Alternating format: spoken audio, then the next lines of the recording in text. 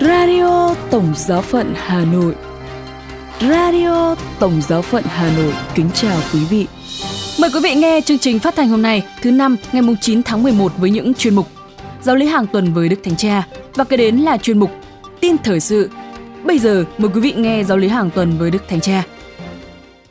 Sáng thứ Tư ngày 8 tháng 11, Đức Thánh Cha Francisco đã tiếp kiến chung gần 20.000 tín hữu hành hương tại quảng trường Thánh Phêrô.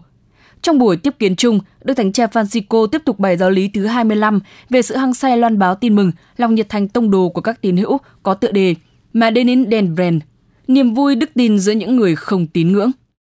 Đức Thánh Cha quảng diễn: trong số bao nhiêu chứng nhân về lòng hăng say loan báo tin mừng, hôm nay tôi trình bày chân dung một phụ nữ Pháp trong thế kỷ thứ 20, vị tôi tớ Chúa đáng kính Madenin Den Bren. Ngài sinh năm 1904 và qua đời năm 1964. Nguyên là một trợ tá xã hội, văn sĩ và là nhà thần bí, vị tôi tớ Chúa đã sống hơn 30 năm tại ngoại ô nghèo của dân lao động ở Paris. Bị trói lòa vì cuộc gặp gỡ với Chúa, chị viết: một khi chúng ta đã biết lời Chúa, chúng ta không có quyền không nhận lời ấy. Một khi đã nhận lời ấy, chúng ta không có quyền không để lời Chúa nhập thể trong chúng ta. Một khi lời Chúa đã nhập thể trong chúng ta không có quyền giữ lấy cho mình. Từ lúc đó, chúng ta thuộc về những người đang chờ đợi lời Chúa. Sau thời niên thiếu sống không tin tưởng, khoảng 20 tuổi, Madeline gặp Chúa, bị đánh động vì chứng tá của một vài người bạn tín hữu. Bấy giờ chị bắt đầu tìm kiếm Chúa, bộc lộ niềm khao khát sâu xa chị cảm thấy trong tâm hồn và đi tới chỗ hiểu rằng sự trống rỗng đang kêu lên trong chị một sự lo âu, chính là Thiên Chúa đang tìm kiếm chị. Niềm vui đức tin đưa chị đến chỗ quyết định chọn một cuộc sống hoàn toàn dâng hiến cho Thiên Chúa giữa lòng giáo hội và thế giới. Chị chia sẻ trong tình huynh đệ cuộc sống của những người dân đường phố. Ngỏ lời một cách thơ mộng với Chúa Giêsu, chị viết: để ở với Chúa, trên con đường của Chúa, cần phải đi, ngay cả khi sự lười biếng nài xin chúng ta ở lại.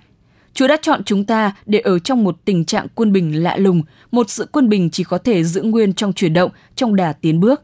Giống như một chiếc xe đạp, nó không đứng vững nếu không chuyển động. Chúng ta chỉ có thể đứng thẳng khi tiến bước, chuyển động trong một đà tiến bác ái. Đó là điều mà chị gọi là linh đạo xe đạp. Với tấm lòng không ngừng đi đến với tha nhân, Madeline để cho mình bị thách thức vì tiếng kêu của những người nghèo và những người không tín ngưỡng, giải thích điều đó như một thách đố để thức tỉnh lòng khao khát làm thừa sai trong giáo hội. Chị cảm thấy rằng đức tin không thể thu hẹp vào một dữ kiện được thừa hưởng như gia tài, một cái gì đương nhiên. Chẳng vậy, người ta không còn lĩnh hội được vẻ đẹp và sự mới mẻ của nó và không hòa hợp được với cuộc sống của những người không tín ngưỡng. Chị cảm thấy rằng Thiên Chúa hằng sống của tin mừng phải thiêu đốt trong chúng ta bao lâu chúng ta không mang danh Chúa cho những người chưa tìm thấy Ngài. Trong tinh thần ấy, nổi loạn đối với những xáo trộn của thế giới và tiếng kêu của người nghèo, mà Madeline cảm thấy được sống tình thương của Chúa Giêsu trọn vẹn và theo đúng nghĩa. Từ dầu của người Samaritano nhân lành cho đến giấm chua trên đồi Canve, lấy tình yêu đáp trả tình yêu. Vì khi yêu, Chúa không chút dè dặt và để cho mình yêu thương đến tận cùng. Hai giới gian quan trọng về đức bác ái được nhập thể trong chúng ta và trở nên một. Đức Thánh Cha nói thêm rằng, sau cùng Madeline Den Bren dạy chúng ta một điều khác nữa, đó là khi loan báo tin mừng, chính chúng ta được tin mừng hóa, được lời mà chúng ta rao giảng biến đổi. Vì thế chị nói, phản ánh lời Thánh Phaolô, khốn cho tôi nếu việc loan báo tin mừng phúc âm hóa tôi. Tất cả điều đó chị đã sống trong kinh nghiệm cuộc sống ở nhiều năm trong khu phố lao động và ý thức hệ Marxist. Chị xác tín rằng những môi trường vô thần hoặc bị tục hóa là những nơi trong đó, chính tại đó, cần phải tranh đấu. Kitô hữu có thể củng cố niềm tin mà Chúa Giêsu Kitô ban cho họ. Khi nhìn chứng nhân này của tin mừng, cả chúng ta cũng học được rằng trong mọi hoàn cảnh và tình trạng cá nhân hay xã hội của cuộc sống chúng ta, Chúa hiện diện và kêu gọi chúng ta hãy ở trong thời đại chúng ta, chia sẻ cuộc sống của những người khác, hòa lẫn với những niềm vui và đau khổ của thế giới. Đặc biệt, chị dạy chúng ta rằng cả những môi trường tục hóa cũng trợ giúp hoán cải, vì những tiếp xúc với những người không tin tạo nên nơi tín hữu một sự liên tục xét lại những điều mình tin tưởng và tái khám phá đức tin của ta trong chiều kích cốt yếu. Và Đức Thánh Cha kết luận rằng chúng ta hãy nhớ điều này, hoặc chúng ta là thừa sai, hoặc chúng ta là những người từ nhiệm. Xin Chúa cho chúng ta, như Madeline Den Bren, nhận ra rằng đức tin là một kho tàng đặc biệt và nhưng không một cách ngoại thường, mà chúng ta cần đưa ra những nẻo đường của thế giới. Sau đây là phần tin thời sự với những nội dung đáng chú ý sẽ có trong buổi tối hôm nay. Đức Thánh Cha Francisco sẽ phát hành cuốn tự truyện vào mùa xuân. Các bề trên tôn giáo từ khắp nơi trên thế giới họp mặt tại Roma. và một nhà thờ lớn ở Mỹ bị vẩy sơn phá hoại. Bây giờ là phần tin chi tiết. Đức Thánh Cha Francisco sẽ phát hành cuốn tự truyện vào mùa xuân.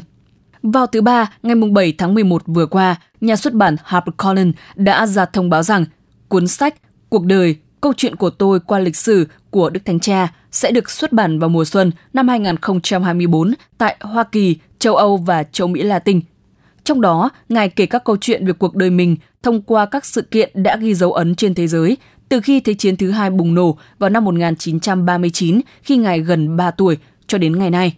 Cuốn sách do nhà báo Fabio Marchese Ragona viết. Đây là lần đầu tiên nhà xuất bản HarperCollins có trụ sở tại New York xuất bản một cuốn sách của Đức Thánh Cha Francisco. Nội dung của cuốn sách kể lại những hồi ức của Đức Thánh Cha về sự khởi đầu của Thế chiến thứ hai, chiến dịch tiêu diệt người Do Thái của Đức Quốc xã, vụ đánh bom nguyên tử ở Hiroshima và Nagasaki, sự sụp đổ của tòa tháp đôi và cuộc đại suy thoái kinh tế năm 2008. Ngoài ra, còn có một số nội dung khác đề cập đến các vấn đề toàn cầu hiện nay, bao gồm phá thai, phân biệt chủng tộc, biến đổi khí hậu, vũ khí nguyên tử, chiến tranh và bất bình đẳng xã hội. Đức Thánh Cha Francisco là tác giả của nhiều cuốn sách, trong đó có cuốn sách phỏng vấn một nhà truyền giáo Tây Ban Nha có tựa đề Sức mạnh của ơn gọi vào năm 2018. Chúng ta hãy mơ, con đường dẫn đến một tương lai tốt đẹp hơn vào năm 2020 và một cuộc phỏng vấn với một nhà tâm lý học người Ý có tên là Nỗi sợ hãi như một món quà vào năm 2023. Cuốn sách đầu tiên của Đức Thánh Cha, danh Chúa là lòng thương xót, cuộc trò chuyện với Andrea Tornielli đã trở thành cuốn sách bán chạy nhất của New York Times năm 2016.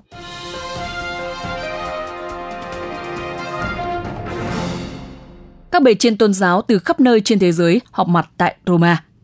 Với mục đích tạo ra một nền văn hóa bảo vệ trong các dòng tu, từ ngày 6 đến ngày 10 tháng 11, Hiệp hội Bề trên và Bề trên Tổng quyền đã tổ chức hội thảo trực tiếp tại Roma. Hội thảo diễn ra tại Fraterna Domus, ngoại ô thủ đô nước Ý, với 132 đại diện của 90 dòng tu nam nữ tham gia. Theo Vatican News, đây là một cơ hội chưa từng có dành cho các nhà lãnh đạo tôn giáo và các đại biểu bảo vệ giáo đoàn của họ từ khắp nơi trên thế giới, học hỏi, chia sẻ kinh nghiệm và cộng tác để thúc đẩy một môi trường an toàn và toàn diện trong các tổ chức tương ứng của họ. Hội thảo đặc biệt tập trung vào việc chăm sóc trẻ vị thành niên và người lớn trong những hoàn cảnh dễ bị tổn thương. Tổ chức này giải thích rằng sự kiện này xoay quanh một số điểm chính, chẳng hạn như tạo ra văn hóa bảo vệ thông qua bảo vệ và phòng ngừa, cung cấp thông tin chi tiết về việc lạm dụng trẻ vị thành niên và người lớn dễ bị tổn thương, giúp nạn nhân lên tiếng, cho phép họ chia sẻ câu chuyện của mình, nâng cao kiến thức về thực hành phòng chống lạm dụng và tìm cách giải quyết những vấn đề này. Hội thảo bao gồm các diễn giả có liên quan quốc tế trong lĩnh vực bảo vệ và ngăn ngừa lạm dụng. Hiệp hội Bề trên và Bề trên Tổng quyền quy tụ các bề trên tổng quyền của các tu hội và tu đoàn đời sống tông đồ thuộc quyền giáo hoàng. Cả hai tổ chức này đều tìm cách thúc đẩy đời sống và sứ mạng của mỗi viện trong việc phục vụ giáo hội để có sự cộng tác hỗ tương hiệu quả hơn và mối liên hệ hiệu quả hơn với tòa thánh và hàng giáo phẩm.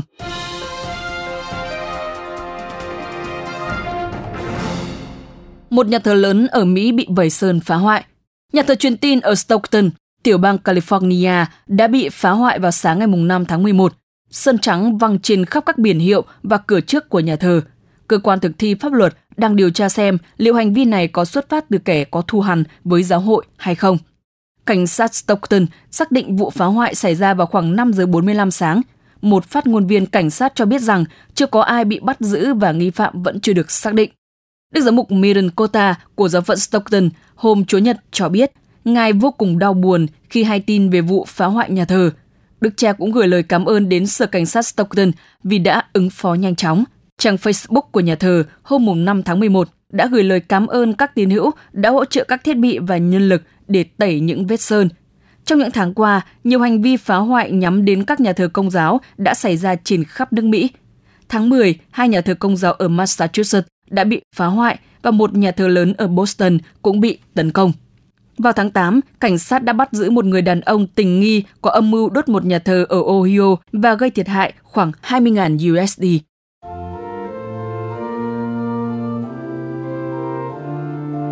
Radio Tổng giáo phận Hà Nội xin chào và hẹn gặp lại.